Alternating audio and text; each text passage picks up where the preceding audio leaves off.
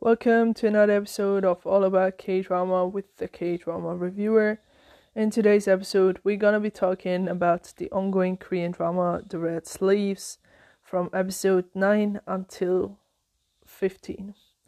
It's been a while. I wasn't really following the recent episodes, but then a friend of mine, she told me that things are getting a little bit interesting, so I thought, why not try and catch up on this drama again?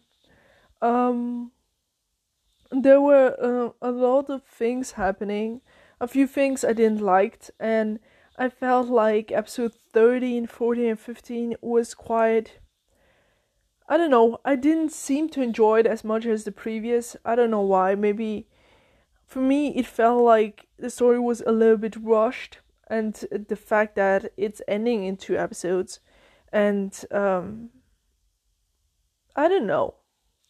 We're gonna be talking about that. So the first thing I want to address is King Yongjo actually dying, and the whole thing going on with deciding who is gonna be the next king.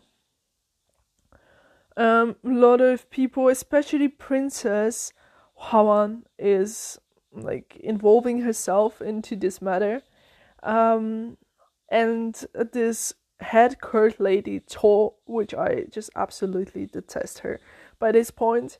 They were really trying to make the king kind of shut his mouth in a way, and for him not to remember what's going on.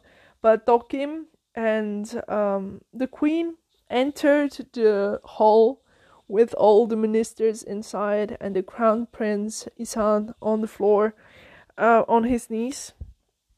And Tokim was like, please remember you told me about this, and it's somewhere inside of the palace, kind of a secret place, and it kind of really revealing the truth in a way. And because of Tokim, it was possible for Isan to become the king that he eventually became, which was like a happy moment, I guess. The one thing that I didn't like was Hong Dok-ryo. Like, I didn't like him from the beginning, and then by the end of episode 15, he did so many unforgivable acts in a way, and the way that he behaved towards Tokim and just saying, yeah, she's like a mere like court lady, don't bother her, and you're the king, and like all those types of things. And then in the end, Ishan was like, I really thought that they're gonna kill him, because I was just so like engaged to see it, but he just resigned and then went back to his normal life, still being alive. I don't know, but his sister died on the same time, so kind of could argue that it was because of his sister. But I don't know, really, if I'm being honest. I didn't like him. I didn't like the fact that he continued to live. This just really felt off. I really liked still liking the court lady Seo, who helped Tokim to save court lady Park from the torture prison, which court lady Cho kind of exposed her to. And they saved her, and the poor lady, she was just having a hard time living and just continuing to live as a human being, so they had to really be there for her. I'm so glad that she didn't die, because this would have been a flop for me, like, you know. And Isan really confessed his love for Tokim so many times, but she was like, I don't love you, I don't see you as a man, I have no feelings for you, and it would never happen between us. Like, there were a lot of rejections going on, and then eventually Tokim wasn't anymore the person of the crown prince or king as he's now, but became a person of the princess, and was working for Princess Hangwan, who wasn't really happy with having her and kind of giving her a hard time, but she still was determined to reject Isham.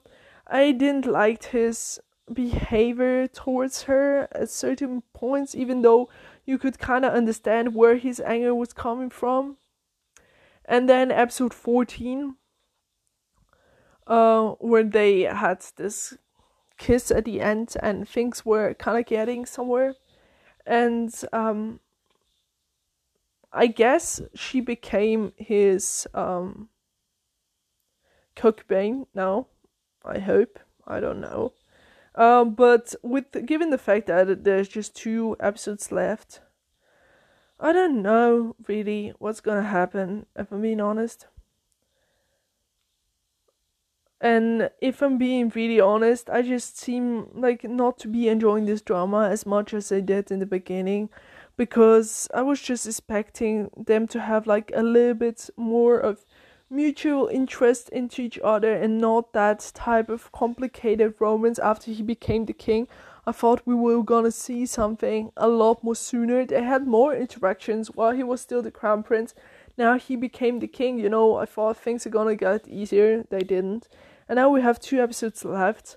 And in that preview for episode 16, it's like Tokim being the concubine of the king, Isham. But I don't know. I'm at the same time I'm excited to see how this drama gonna end, but yeah. I just don't feel the same excitement when I see it anymore.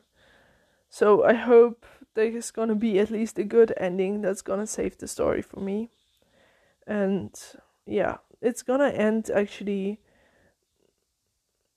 this week. Because this week by the end is New Year. It's 2022. It's still shocking, but yeah, it's gonna end this week.